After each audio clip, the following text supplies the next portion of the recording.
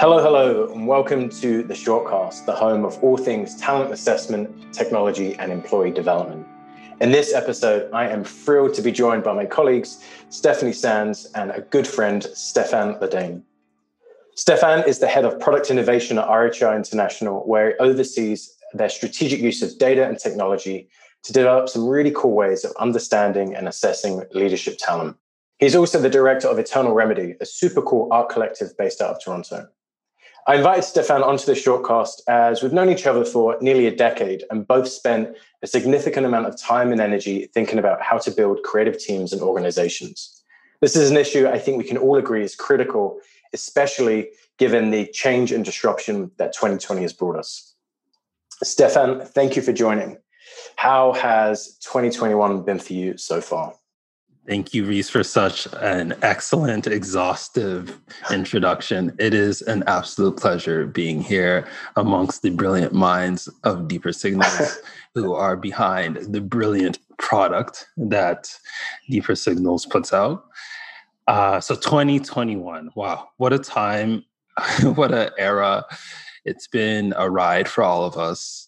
And I think we are landing, if not converging, at a point in our history where these sort of conversations take on new height and meaning, because we now have the mental space and ability to really rethink all the norms and customs and institutions that brought us here and to revisit if they still serve us. So this is the era of innovation for me.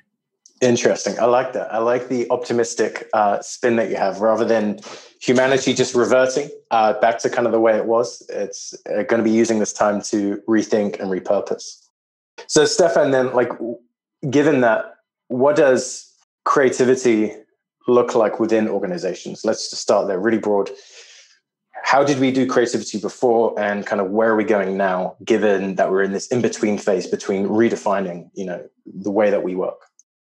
Absolutely. And I think what that question does suggest is an important distinction and a timely distinction between creativity as an artistic and creative production mode and creativity as a pathway towards organizational and corporate innovation. And the reason why I want to highlight that is because research has actually recently been released about how we over-index on openness in organizations and under-index on openness in creative production otherwise.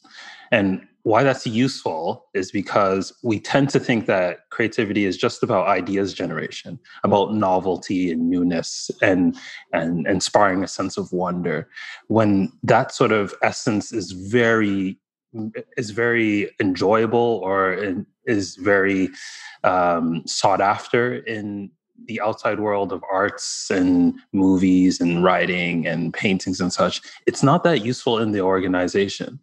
Good creativity is actually, for me anyhow, the structures and parameters and habits that allow ideas to flourish and allow them to be executed for bottom line improvement, really. That's a brilliant definition. I think it's a much more eloquent way of saying the idea can't just be novel. It must be useful. It must be tangible. It must be actionable.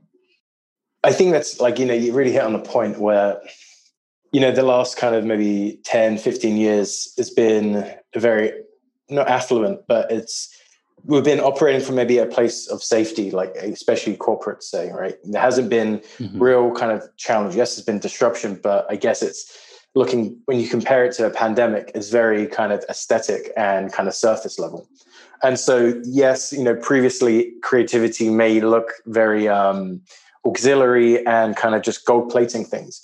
Whereas now there is a real need to innovate, to survive, right? It's like kind of out of discomfort does real innovation take place, because it's a means to an end rather than just incremental or kind of cranking the handle just because you need to innovate, quote unquote.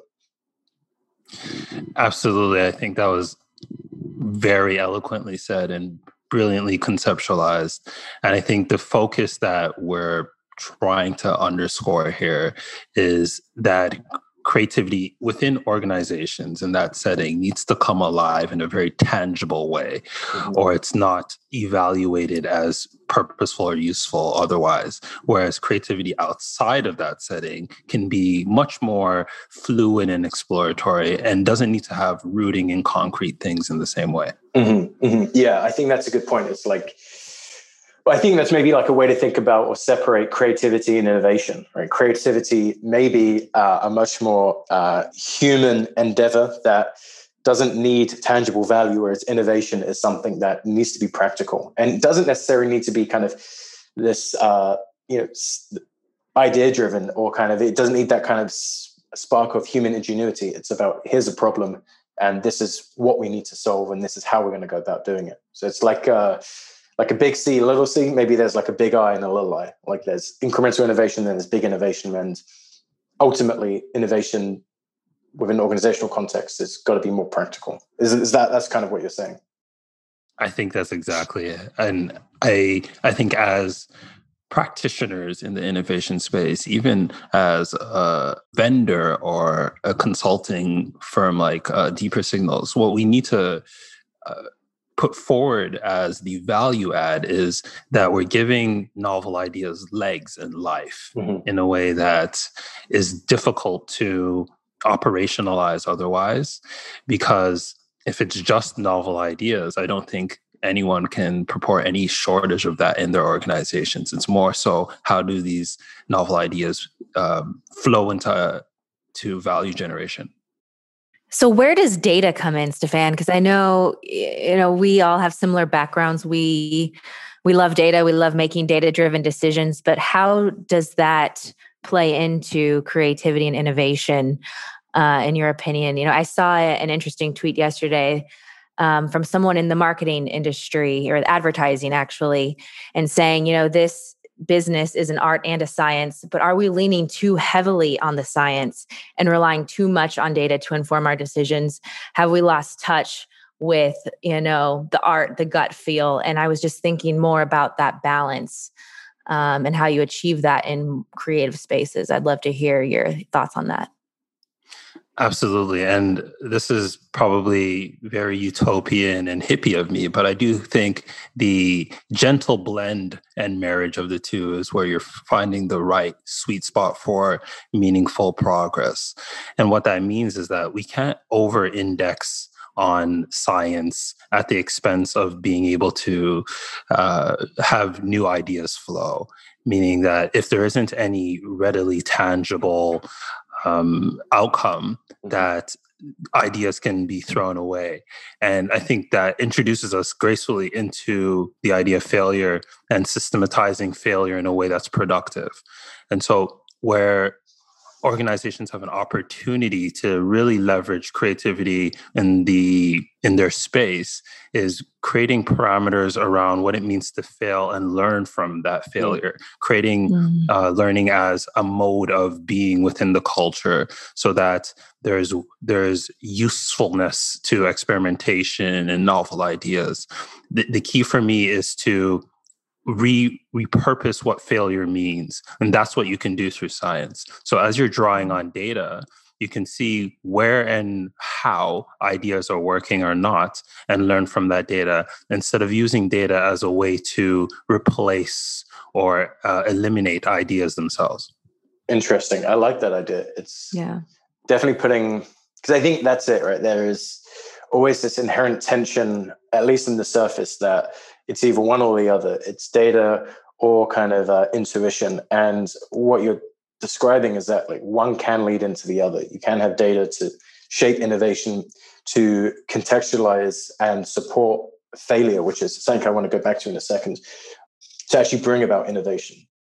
So then, like, picking up on that failure thread, one thing, and this may just be me as a slightly pessimistic person, is that, it annoys me at all we see and hear is about kind of success of entrepreneurs, of new ventures, of innovation, of new products. Very rarely do we talk about that failure of the fact that it takes 9 times out of 10 times of trying a new startup, only 9 of them are going to fail, for example, right? And that's I think there's a lot of evidence to document that.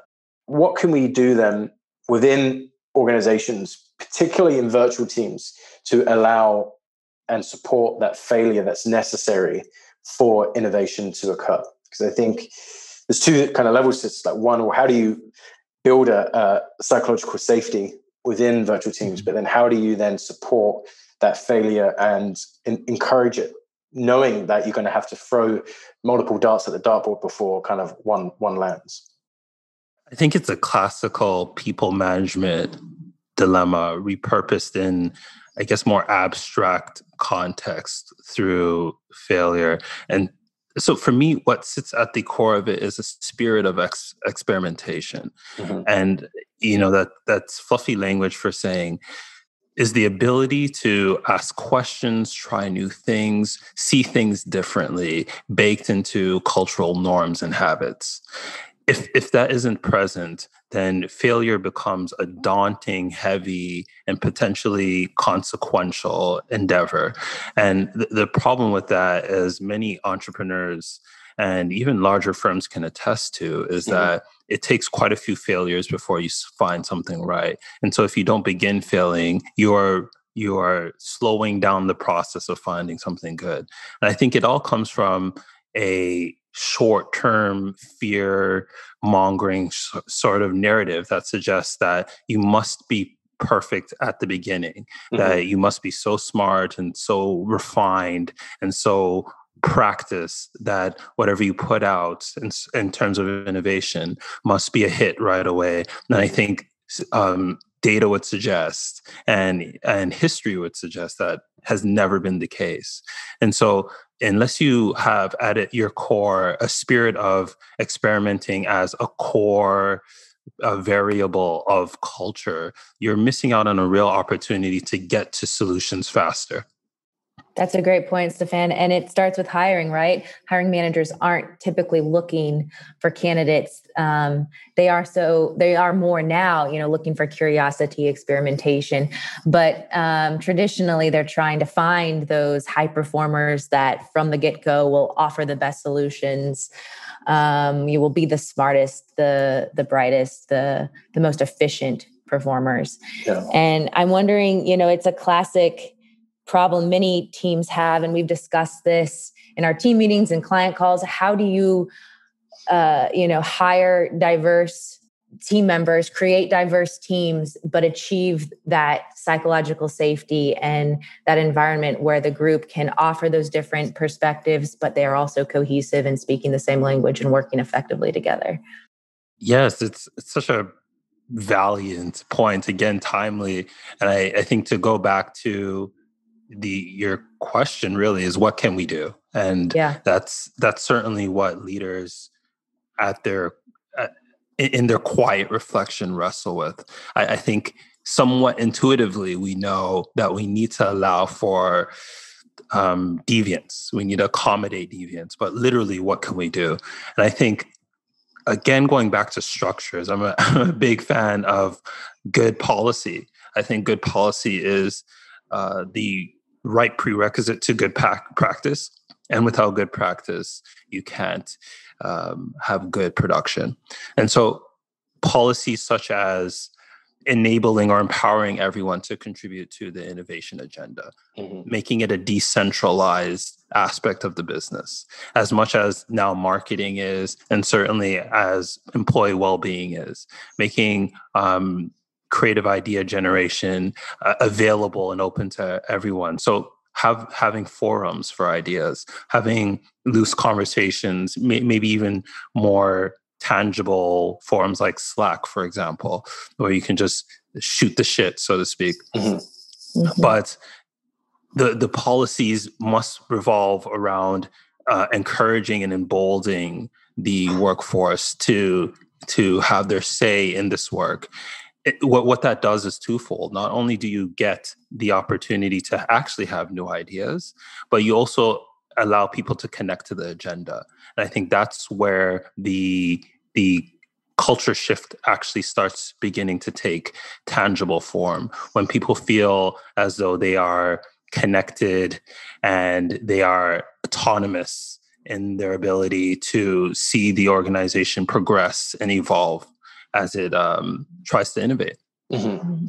And to that point, then, like, how can we encourage those things within the virtual working environment? Because I think, there's obviously, it's kind of a drawn out conversation now about kind of, are we going back to the office? Are we not? And I think, okay, let's just be practical. It's likely going to be a combination of both. And I think that's enough said on it. But it's like, how can we encourage those kind of behaviors, create that vision, create that culture, when the only forms of communicating are through Slack and Zoom and email? What behaviors should we be modeling as leaders, as well as kind of colleagues, to support that culture for creativity and innovation? Funny enough, I think research would suggest that now is the best sort of time for us to try and innovate. I think what needs to happen as a pillar for good innovation is actually intergroup connectivity. Feeling like people are aligned to a similar intent. They have their purpose and motivation connected to each other, but also more so that they're able to contribute equally. So I think the group sort of infrastructure is key. And where the new online programs and forums lend themselves to that is you can now send a message. We'll take Slack again, for example. I'm promoting for them. So we'll take Slack, for example. You can send a message at any time of day on Slack, and it can find itself in a thread that everyone reads. You can send private messages. You can create subforums that aren't necessarily for projects or for direct operational work-related matters. You can create spaces that are inviting and psychologically safe, explicitly so, in a way that you couldn't necessarily do in the office. And so I think now there's actually a plethora of options for you. It's an introvert's dream, because the typical boardroom or the typical meeting setting is daunting and has norms that didn't necessarily invite those people into the conversation. Yeah, I really like that idea. It's like going back to like the early days of the internet, where all you had was like message boards, and how that formed communities, and the creativity of the early days of the internet and what that kind of led to. There is kind of an opportunity there to what you've described, is to kind of capture some of that and encourage these subcultures and subgroups within the organization to spur some of that innovation. So Stefan, thank you so much for your time today. I really appreciate it. It's been absolute fascinating conversation. For those people that are listening and want to learn more about your work at RHR or at Eternal Remedy, what's the best place to come find you? I am a very curious person, so I will put out my Twitter first, and I want you to throw questions my way, and I'll just return more questions. That is sledane at twitter.com, I guess. So SLEDAIN. And you can email me at my RHR email, which is also SLEDAIN at rhrinternational.com. Perfect. Thank you so much. Stefan, thank you. Pleasure is mine. Thank you for having me.